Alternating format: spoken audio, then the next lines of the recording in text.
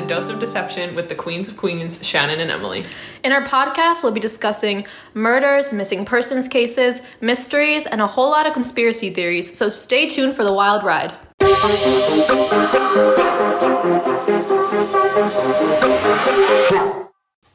Hey Queens, welcome back to Dose of Deception! Yay! Before we get into the episode today, we just want to quickly explain what we like to do on our show. For the first half of the show, Emily comes in with a true crime topic, whether it be something like a murder mystery or a missing persons case. And then in the second half, I come in with a conspiracy theory that I like, and we discuss the possibilities of that. And before we also get into it, we just want to quickly give a shout out to our social media accounts. So our Instagram is @DoseOfDeception, and we also have a Facebook group that is also @DoseOfDeception. So Emily, what are we talking about this episode? Alright, so this episode, we're going to be talking about, it's a very sad case, the case of Jennifer Pan. Okay. So this is a Canadian case, and it's only started gaining popularity, I'd say, in America, at least with the people I know, people I talked to about it, in the past few years. So it's relatively new. Alright, so let's get into it. Okay. Jennifer Pan was born in Canada to Vietnamese immigrant refugees on June 17, 1986. Her mother's name was Bic, and her father was Han. And like I said, they did come from Vietnam. They were extremely hardworking, and they just wanted a better life for their children. Jennifer also had a younger brother named Felix, who was born in 1989. So the Pans worked at an auto parts manufacturer making tools and car parts. And as I said, they worked extremely hard for their money they earned. They spent their lives focusing on giving Jennifer and Felix the upbringing that they never received themselves. They also wanted them to get really good educations, be very successful in life. And to an extent, this is where it all stemmed from. The turmoil within the family, which we'll get to. But I think being overprotective and being, being too encouraging in a sense where they felt kind of smothered definitely took a toll on them. Okay. So the Pans earned enough by 2004 to purchase a pretty big house with a 2-car garage in a very nice neighborhood with a large Asian population, which was in the Greater Toronto area. I believe the neighborhood was Markham, but I don't know Canadian neighborhoods that well. Okay. Now, with all the sacrifice the Pans made for their children, it came a great deal of pressure placed on Jennifer and Felix. So since the parents worked in the auto parts store, they wanted Felix to go to college and become an engineer to make cars. So they definitely wanted him to be one step above them. That is a lot of pressure, though. What if he wasn't interested in doing that or whatnot? So I definitely understand. I can definitely get into the heads of Jennifer and Felix in that sense. So they also had Jennifer take piano lessons starting at 4 years old. And had her take figure skating lessons nearly every day of the week in hopes of creating an Olympic figure skating champion. And Jennifer also was enjoying the figure skating, so she wanted to do that. But still, you can kind of see, they had to be perfect at everything that they did. Jennifer unfortunately hurt herself and had to stop skating completely, so that dream was kind of wiped off the table for her. Friends from Jennifer's high school... she went to Mary Ward Catholic Secondary School. And some of her friends there described Jennifer's father as the classic tiger dad. So they did say that Bic was a little more lenient, I guess. But it was mainly her father. They were like tiger parents, where everything that they did, they had to do perfect. They put so much pressure on them to go above and beyond in everything that they accomplished. And it definitely felt like they could not have a social life. They couldn't have any personal lives. Jennifer could not hang out with friends after school, and her parents picked her up every day and monitored her daily activity. She also was not allowed to date or go to school dances or proms, and her parents limited her social life completely so that she would only focus on her academics. Now, this was a lot of stress placed on Jennifer because her grades were... She averaged like a C in the 70% range. So obviously she was passing, but it wasn't good enough for her parents. So the fact that they put so much pressure on her and took away her whole social life to only focus on her academics, and she still wasn't doing so well in school, I feel it definitely took a mental toll. 100%. By the time Jennifer was 22, or actually I should say this part here, they put so much pressure on her about her grades that she began forging her report cards and creating whole new ones using the same template to trick her parents into believing she was getting straight A's. Dang. Also, I didn't used to forge report cards ever, but I've done that with grades before because my mom is also very strict with grades. Like, I remember one time I got 98 on a test, and she said, why isn't it 100? So, like, I used to be doing that with grades, too. So, like, I feel that. That's crazy to do a whole report card, though. No, I would never do that. But I That's feel... risky. It is. And, like, signing stuff. Don't you have to, like, put the professor's signature and stuff? Yeah. Even as a kid? Yeah. Yeah, no. That's a lot. But I feel Jennifer on that one. Alright, so by the time she was 22 years old, she had never drank alcohol, been to a party, visited her friend's place, or gone on vacation or road trips. Because she just wasn't allowed out. She wasn't allowed to do anything. And this is 22 years old, so she's grown now. Exactly. If you were saying, oh, she's like 13, yeah, like that's still like that's still like maybe she should be hanging out with her friends a little bit, but by 22, if you haven't even like been to your friend's house, I don't know. So after the whole incident, which I will get into what happened, Jennifer's closest friends confessed that they felt like Jennifer's upbringing was extremely restrictive and oppressive for her. Definitely. And definitely did not let her to grow as a person, as an individual person. Oh, yeah, I have no idea how would have been able to function socially, anything like that. Yeah, me neither. So, during her senior year of high school, Jennifer ended up failing calculus. And she was applied to Ryerson University, and she got in with early admission. Mm-hmm. Where do you know that's from? 21 Jump Street. You don't remember? That. I love 21 Jump Street. I got in early admission. It's Jonah Hill. I mean, I've seen that movie, but I do not remember that joke. It's my favorite part. Alright, I'm sorry. Back to back to Jennifer. So she did get into Ryerson University. She was accepted with early admission. Mm-hmm. However, she failed calculus her senior year of high school, so they revoked her admission acceptance. For calculus? For calculus. You don't even need calculus to go to college. Yeah, I know. I never took calculus. Yeah. And this is when the lie began. This is when Jennifer began lying to her parents. Mm-hmm. She still obviously wanted to go to college to get away. And she somehow convinced her parents that she was going to college free on all scholarships. And with the way that they thought, I feel like they would need proof and like they would be more strict with it. So I'm surprised she was able to get that past them. I mean, if she had been forging report cards since she was a kid, she definitely would be able to do that. Yeah. And so the university, I believe it wasn't too far from where she lived, but she told her parents that she was going to stay with one of her friends that was a girl, mm-hmm. that they had an apartment somewhere. So the parents actually allowed it. So she claimed she was studying in university when she obviously wasn't, because she had to go back and finish calculus, so she was still taking high school classes. When her parents thought she was in class, Jennifer was actually hanging out in cafes to pass the time, and she eventually began teaching piano and working in a restaurant to earn money when she was supposed to be in class. Mm-hmm. Jennifer told her parents, like I said, she had won many scholarships to attend the university, and she even went so far as to buy textbooks and watch videos about pharmacology, because that's what she said she was studying, to create notebooks full of notes and, exams and stuff. So she really went all out to convince her parents. That's crazy that she would feel the need to go to that extreme. Right? Because they were that on top of her and that strict. Now, during the week, like I said, Jennifer pretended she was staying with a friend, and they were both in the same program. Mm-hmm. However, she was actually staying with her boyfriend, Daniel Wong, who was struggling with low grades throughout high school and was working at Boston Pizza restaurant and selling marijuana on the side. So Daniel actually, she went to high school with him. He was a year older. They met when she was in 11th grade and he was in 12th. And, he was just funny, and he was in the band, I believe. Mm-hmm. So he was just like an outgoing person. She kind of always connected with him. She always wanted to date him, but of course her parents wouldn't let her. Yeah. So she found a way to, clearly here. Mm-hmm. And somehow Jennifer was able to trick her parents throughout most of the college career, which is insane. That's crazy. I think she went when she was 22, and I believe it was, I could be wrong on this, but I believe she tricked them until she was 24. That's crazy. Or at least almost 24. Yeah.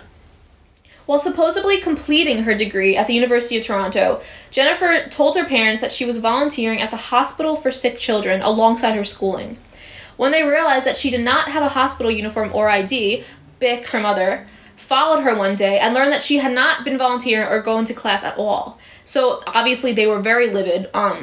This is when they found out the truth. Yeah. And Jennifer's father tried throwing her out permanently, but her mother persuaded him to let her stay as long as she finally finished her high school degree and applied to school, applied to university.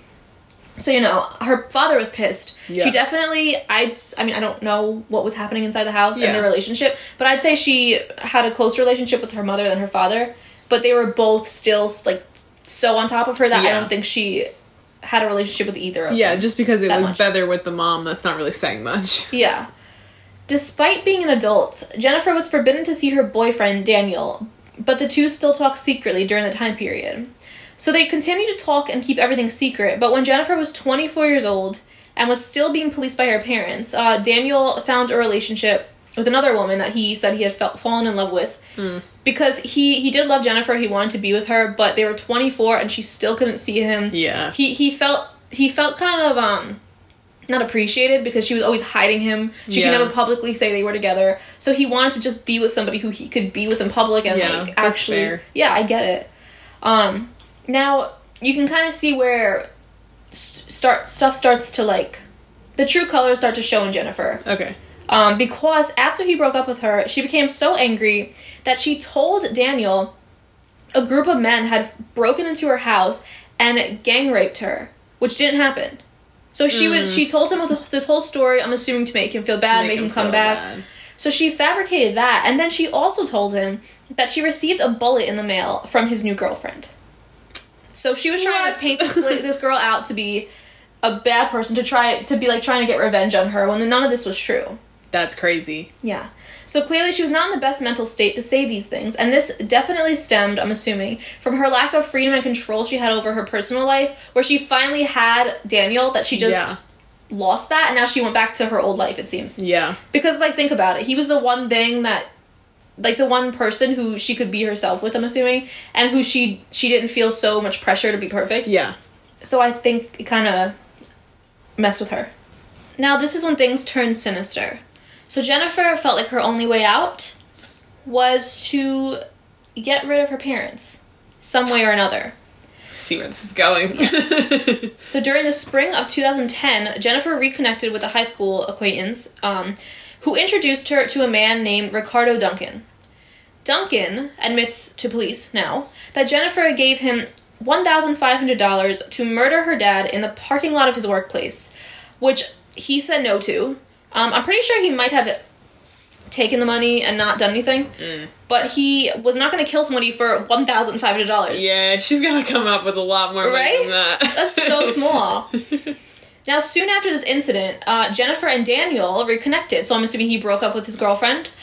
He was back in her life. Mm-hmm. She told him, listen, because he said, no, he did love her. He wanted to be with her. Yeah. She wanted to be with him, and she said, the only way that we're going to be together is if you help me kill my parents.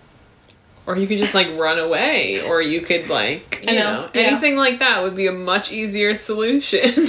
Yep. So once they reconnected, they both came up with a plan to pay a professional hitman. I believe it was supposed to be $20,000, but Daniel knew the guy. Or knew the guy so did he get a discount? Who worked for them. They got a nice discount. So they only had to pay $10,000. Wow. To 50% murder, off. Yeah. To murder both of her parents now.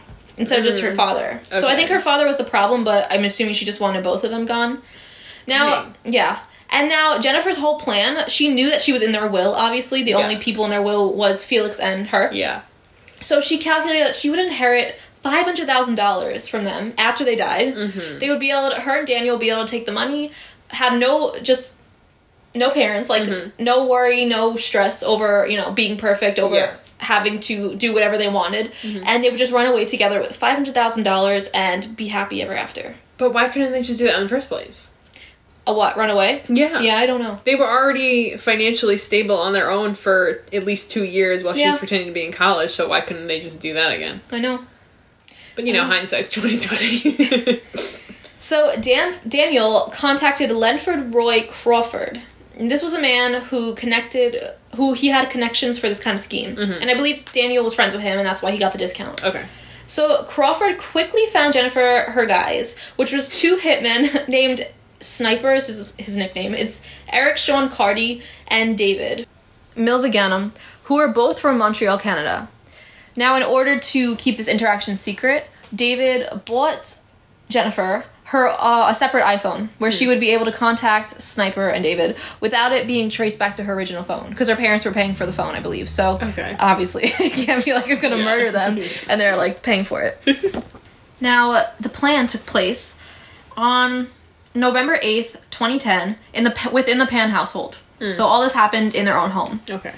The night began like any other. Jennifer was watching TV in her room.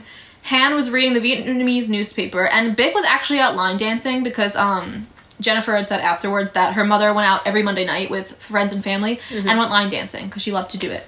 That makes... I don't know. For some reason, that part just made me sad because it made her so much more human. I know. So, yeah. I hate that. Because sometimes when I'm researching these cases, it's hard to connect to the people if you don't really go deep into it. But once I start watching videos of them or hearing stuff like this... Yeah, it's the little tidbits like that that make you, like, connect with them. Definitely. So, when she got home, Bick got home around 9:30 p.m., and the husband was already in bed. And so was Jennifer. She was in her room. So before going to bed, Jennifer unlocked the front door, then called David to signal it was time to begin. And she also like flashed the lights, which is how I believe they knew to come in. So Daniel Wong and Crawford were at work during this time, so they were not part of it. The hitmen were, but her boyfriend was at work, so he technically, I think he was just trying to not get caught. He was just trying to not be part of it.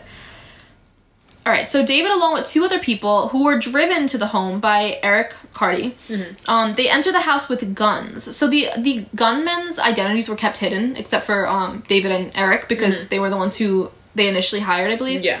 So once they were in the house, the 3 men demanded the Pans give them all their money, and they ransacked the bedroom. Then they took Bick and Han to the basement, and they shot them multiple times each. Now, unfortunately, Jennifer's mother passed away from the shots, but somehow Han survived the brutal shooting. Oh? Yes. Jennifer gave the men $2,000 and then they left the home. And she claims to the police that the men tied her up.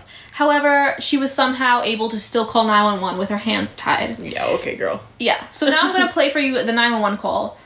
What's your name? My name is Jennifer. So it just broke in? Someone broke in and I heard shots like pops. I don't know what's happening. I'm tied upstairs. Does it sound like gunshots? I don't know what gunshots sound like. I just heard a pop. Shit. I'm okay. My dad just went outside screaming. Do you think your mom is downstairs too? I don't hear her anymore. I don't know what's happening. So in the background of the police call, you can hear screaming. That is her father, because he was also shot, but he woke up and he saw, obviously, his dead wife next to him. Yeah. So he started screaming and ran out the house to try to get help, I believe. Or I don't know if he could have ran out the house, but he was definitely screaming and being frantic. So that's really sad to hear.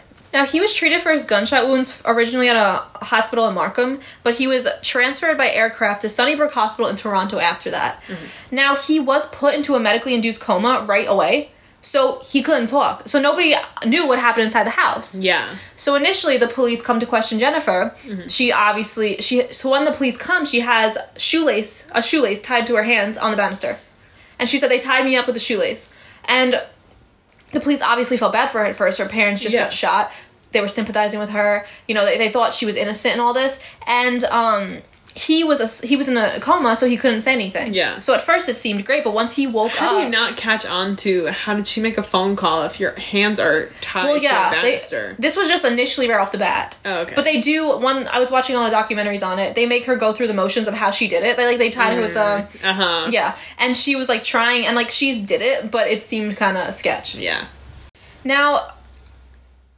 Finally, after her 3rd interview, so initially police questioned her a bunch of times, and they started getting suspicious of her because they were also saying this was a robbery, right? This is what you're supposed to think it was, because they came in, they ransacked everything, they said give me all your money, and they didn't even take all the money in the house. So what was the point of them not taking any of the money, killing them, and then just leaving without money? Yeah, and also I feel... And they didn't take any jewelry, nothing. Yeah, and I feel like a usual robbery, especially if the people are masked... Yeah.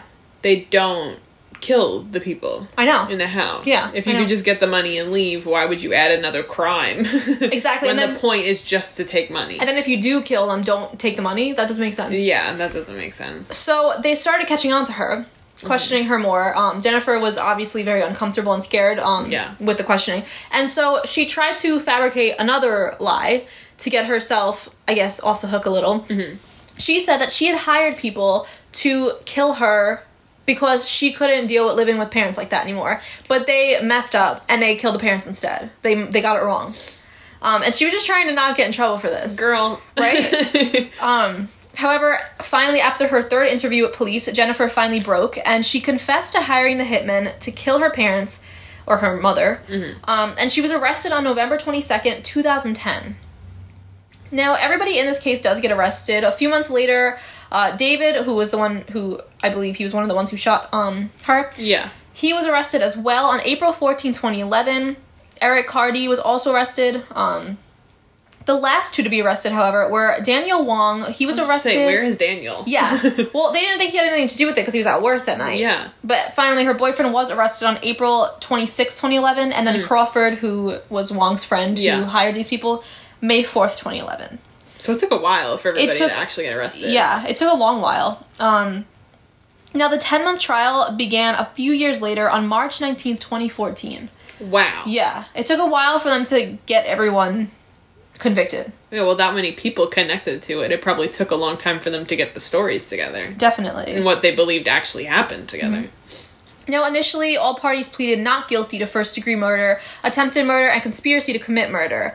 However, police... Girl, you literally said you did it. I know, right? And also, police went through her iPhone, and found over 100 text messages between Jennifer and Daniel in the 6-hour span before the murder.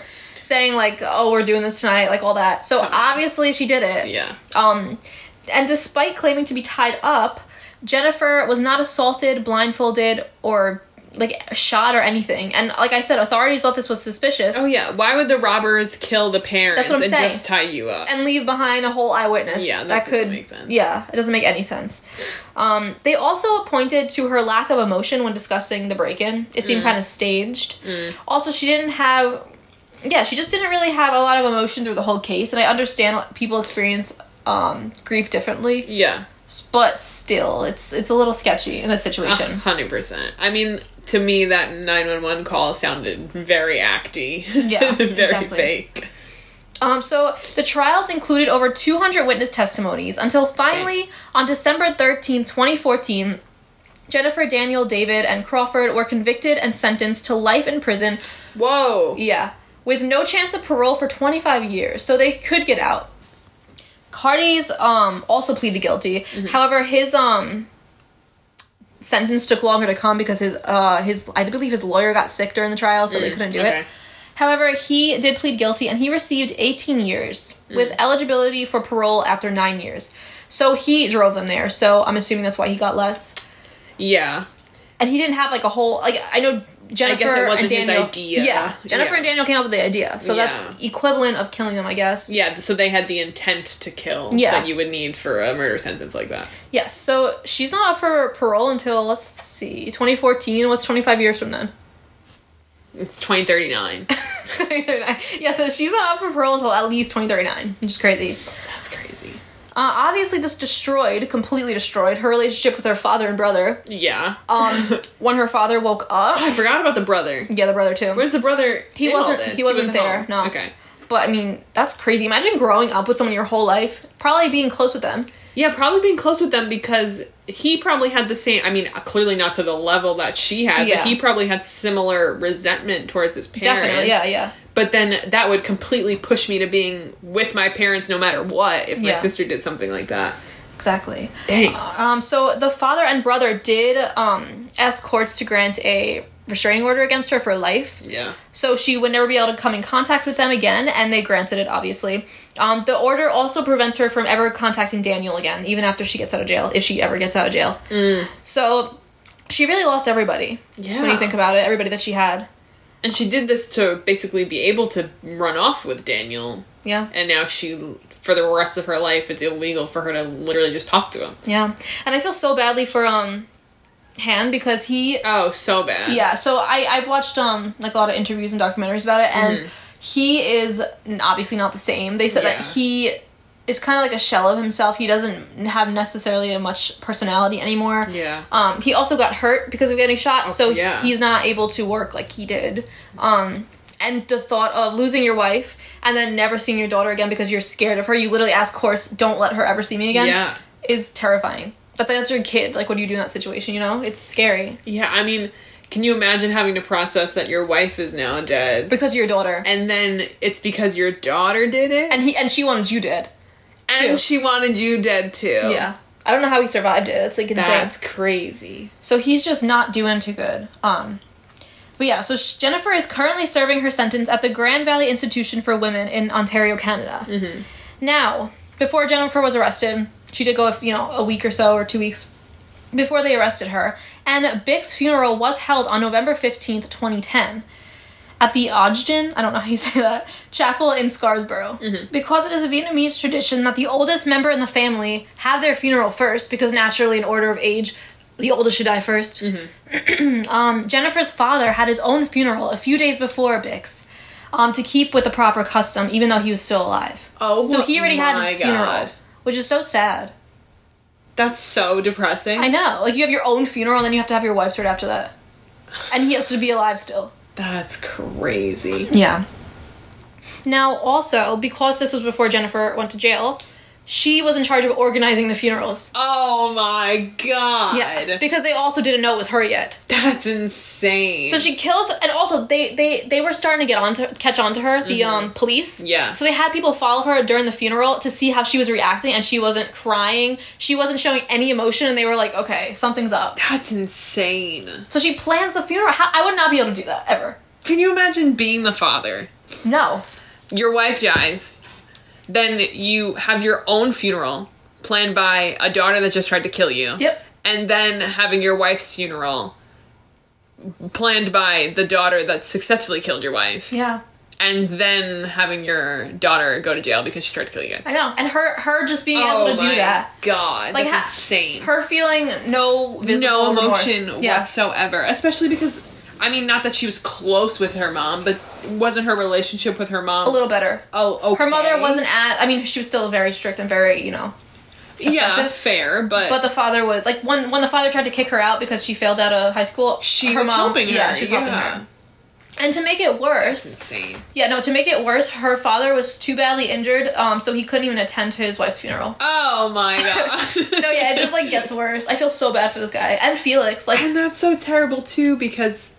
Then now that you know your daughter killed your wife, now you know that at the funeral, the person that really cared about her wasn't able to be there. It was only the person, I mean, besides the brother, it was only the person that literally got her killed. Yeah. It's really sad. That's crazy. Now, the media attention this received was very divided, which is exactly the way I expected, because my opinion is also kind of divided on it.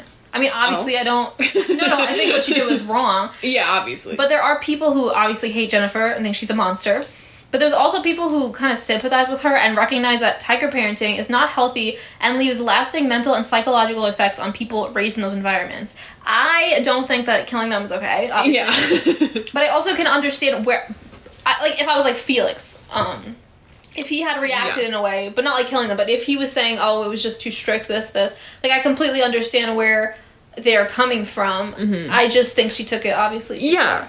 I understand if you had parents like that, how Felix might have reacted, where he might not have had the greatest relationship with his parents, he might have not communicated with them, and things like that. Yeah. I mean, he might have a good relationship, I don't know. Oh, yeah, I know. But, I mean, if he had done... it like that and coped with it like that, then I understand if you're someone that goes through that and you don't, whether it be Felix or not, if you don't want to communicate with your parents, if you don't want to have a strong relationship with them and that kind of thing. But that doesn't mean... No, it's not just to kill them. Exactly. So there's a way to go about it. If you don't want to have a relationship with them, you could just choose not to have a relationship with them instead of killing them. But I guess she felt... Maybe also it's different because she's an adult. Yeah, she's an adult. But maybe it's different also because she's like a daughter, that I feel like some people are more protective with them. Where that's fair. Maybe Felix didn't have that same kind of treatment. That's true. Maybe she really just didn't feel like there was another way out, though. I don't know. But that's not okay, though. But there was, because she was a whole 22-year-old. 24. Or 24-year-old, even worse. That's worse, yeah. I think there was a way out. And at 22, she was basically financially independent. Yeah, she was working at a restaurant, a piano teacher. Yeah, so at that point, she knew it was possible for her to just be away with Daniel, because she had already done it once. Yeah, exactly. So she could have just done that twice instead. Yeah, and this is her. That's like pretty much the whole ending of the case, but I don't feel much sympathy towards her at all. I know, I don't either. I was just trying to put both sides out there because I know there's 100%. Yeah, and I understand how that kind of childhood can really damage you permanently, mentally, psychologically, but the extremes that she went to as a consequence of that, it's just too much for me. Me too. It just feels so unnecessary. Yeah, it makes me want to hug my mom. I know. Like, I want to go hug my mom. I know. I also just hate, because when the story started, I didn't like the dad at all, and now I've literally never felt worse for a person ever before. Yeah. Because now he's probably sitting back and constantly thinking about not only the events of what happened, but also what he did to make Jennifer like that. Because there are probably a lot of people that, I mean, of course, again, like we said, we can sympathize with her for the way she was raised, but there's probably some people that basically completely blame him and the mom. Yeah. So if he's constantly hearing that, he's gonna go back in his mind and be like, okay, this is what I did to make Jennifer like this, and that's what led to my wife dying. Mm-hmm. It is really sad. That's terrible. Hey guys, welcome back to my half of Dose of Deception. So my conspiracy theory that I'm going to talk about today is the new Coke, which is a kind of Coke that came out in the 1980s, and whether it was all just a marketing scam for the Coca-Cola company to gain extra money. Okay. So, I'm calling it New Coke, however, that was not the official name of this Coke when it came out. Now, this was not the name used because the new Coke, quote unquote, was a complete reformulation of Coke. So at the time, it was just labeled Coke because that was the only regular Coke being sold. So, during World War II, Coke was credited with 60% of the cola market. Okay. So, however, from then on, there was a significant drop in how much of the market that they had control of. Much of it was attributed to the rise of Pepsi. So, by the time... Pepsi's better. Oh, I so disagree with you. Pepsi's so much better. There is no way to stop the episode. We're canceling the episode. There's no way that you think Pepsi's better. Pepsi is so much better. I don't drink soda though, but Pepsi's better. Pepsi is so sweet and it has like an Coke aftertaste. Coke has the worst aftertaste. No, Coke is syrupier. Ew. And more like strong tasting and more cola tasting. No, wrong. So many more people like Coke than like Pepsi. No, you Pepsi, know that, right? I don't know. So many more people like Coke than Pepsi. I don't follow the trends. Okay. That's what you're doing? You're just doing it to be cool? No, but also Mountain Dew, the best one. Oh yeah, 100%. Mountain Dew tops them all. Oh yeah, Mountain Dew's delicious. But if you're just doing Coke and Pepsi, Coke is a lot better. Okay, well, continue. Anyway, so by the time New Coke was released in 1985, Coca-Cola was responsible for less than 25% of cola sales. Okay. So Pepsi was better? Because Pepsi had rising sales. At the time, there was also just less people drinking soda, specifically cola, during that time period. Okay. Yeah. So the only reason that Coke really was surviving at the time was because of its heavy use of vending machines, and they had a lot of partnerships and licensing deals with either sports teams, concert venues, different arenas, things like that. So that was the thing that was kind of keeping its sales alive a little bit.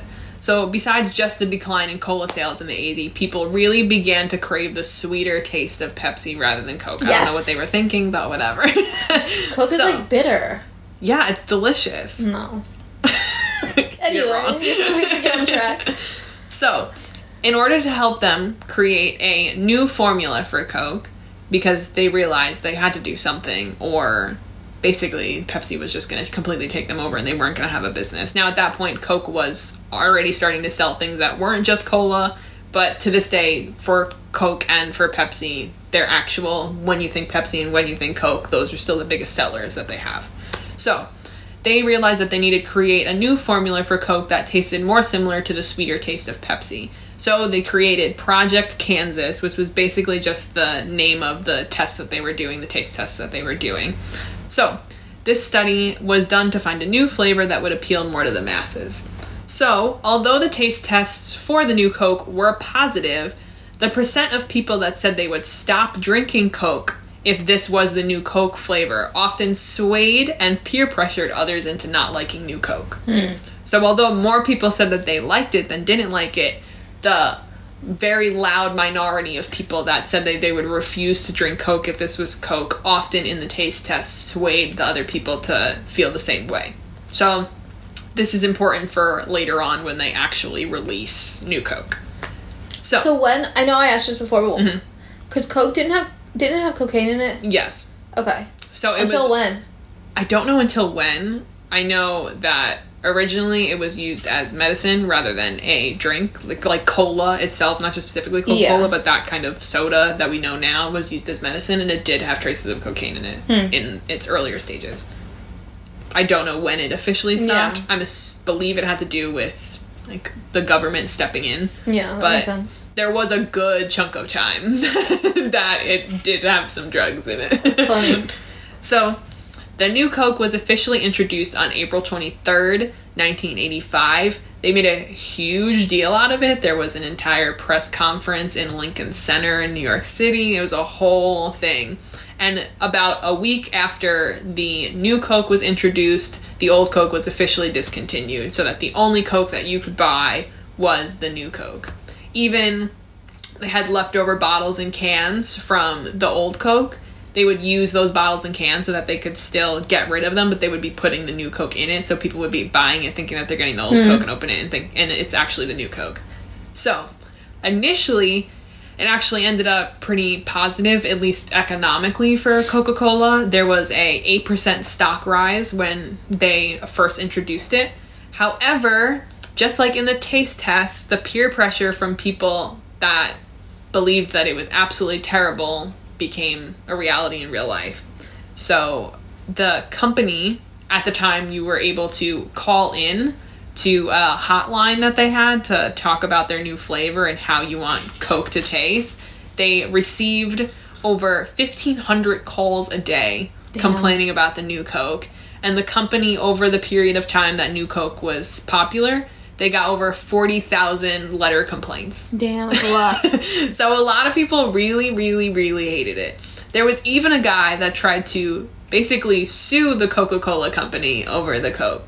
So his name was Gay Mullins, and he was from Seattle, and he was looking to start a public relations firm formed by, with the money that was formed by an organization that he created called Old Coca-Cola Drinkers of America.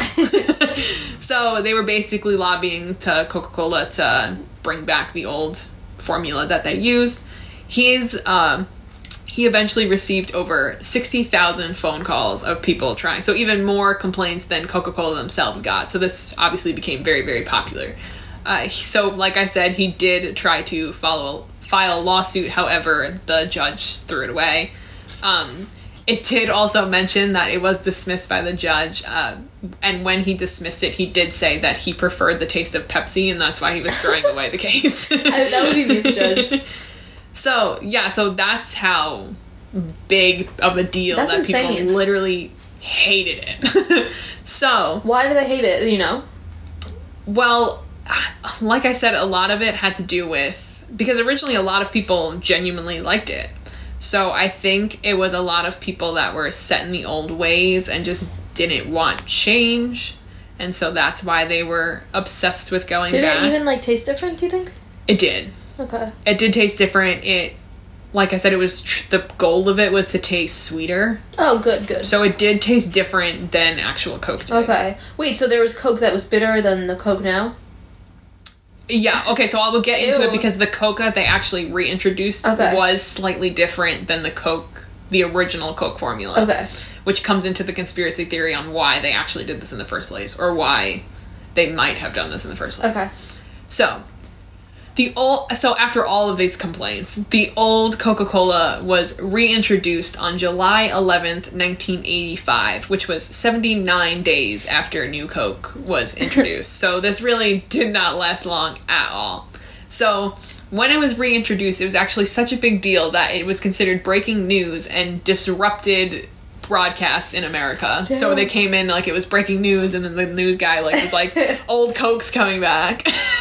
So, it also said that U.S. Senator David Pryor was actually quoted it as being a meaningful moment in U.S. history. Damn. All that for Coke. Yeah, and the hotline that they had set up earlier received 31,600 calls in 2 days after they announced that they were reintroducing Coke, and most of them being like, thank you guys. So, that's just the layout of the timeline on what happened. But the actual conspiracy, there's kind of two of them. They're very similar, but I'll mention both as separate. So, the idea is that the Coca-Cola company knew that people were not going to like the new Coke flavor. They went into it fully expecting for it to fail, and some people believe that that's exactly what they wanted to happen. So what they would do is just keep the new Coke being sold until all of the old Coke was gone and people couldn't get any more of the Coke. So wouldn't they just like adapt and then like it? Like give it a year. I feel like people who hate stuff like it after that's like true. a year. I do think if they kept with it, more people would be like, okay. I feel like nobody would even remember it. Yeah.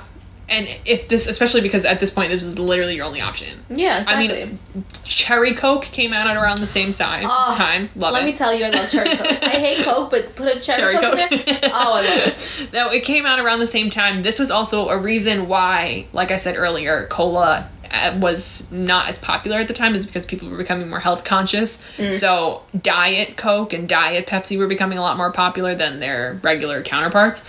So a lot of people were going on that. So I think since less people were buying it in the first place, if they kept with the change, people might have just gotten used to it. So one of the theories is that Coca-Cola wanted to change the original Coke to be a cheaper version of the one that they were originally making. And they knew that if they didn't go to new Coke first, everybody would have noticed the taste difference and hated it, and then the only thing they would have done is lost sales. They wouldn't have at least gotten the initial bump from the new Coke. That's really smart, business-wise. 100%. So, when they reintroduced Coke, they introduced it as Coke Classic. However, like I said, this was not the actual recipe for Coke that they originally used. It was using a much cheaper corn syrup instead of sugar. That is so upsetting because corn syrup is so bad for you. It's literally cancer in a bottle. Why the hell are you purposely putting it into things? And it's in everything. It's cheaper, but it's in everything. And I hate that these big corporations obviously don't care about people. They just care about making money. Yeah. I know it's cheaper, but it's so bad for you, corn syrup. Mm-hmm. I read while I was looking into this just about Coca-Cola versus Pepsi. And one of the things that I read was that Coca-Cola is, I believe it said, the 6th most recognizable brand in the world. Mm-hmm.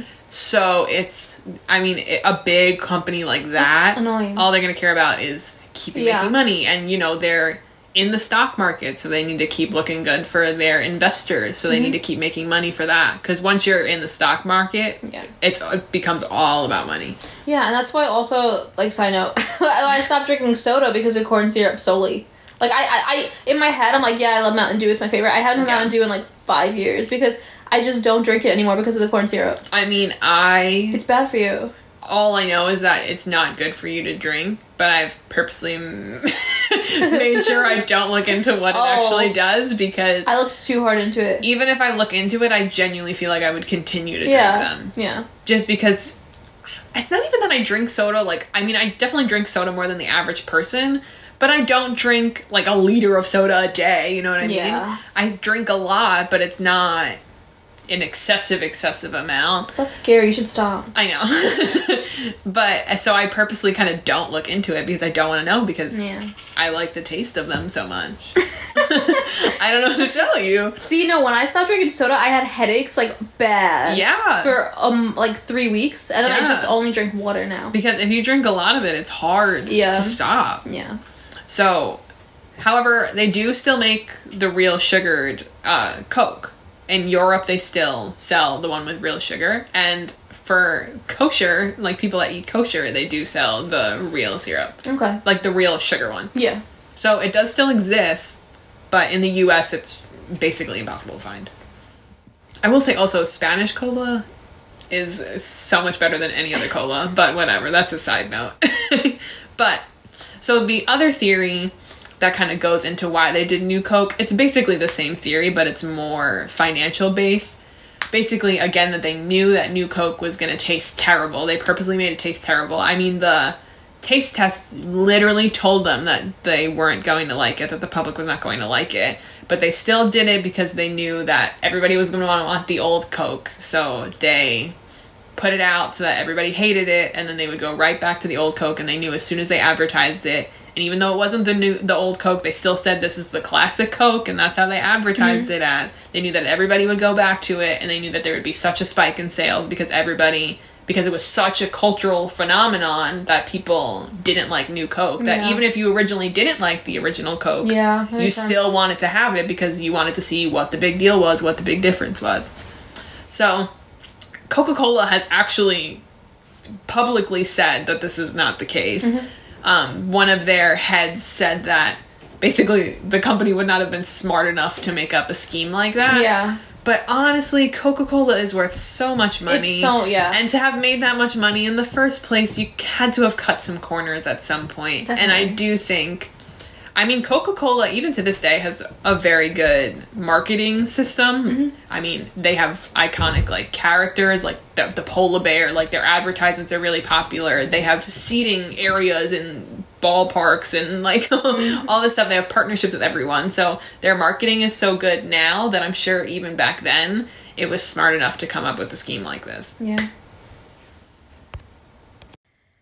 All right, and that's all we have for you this week, folks. Catch us every week for Freaky Friday with the Queens of Queens. Bye, Queens.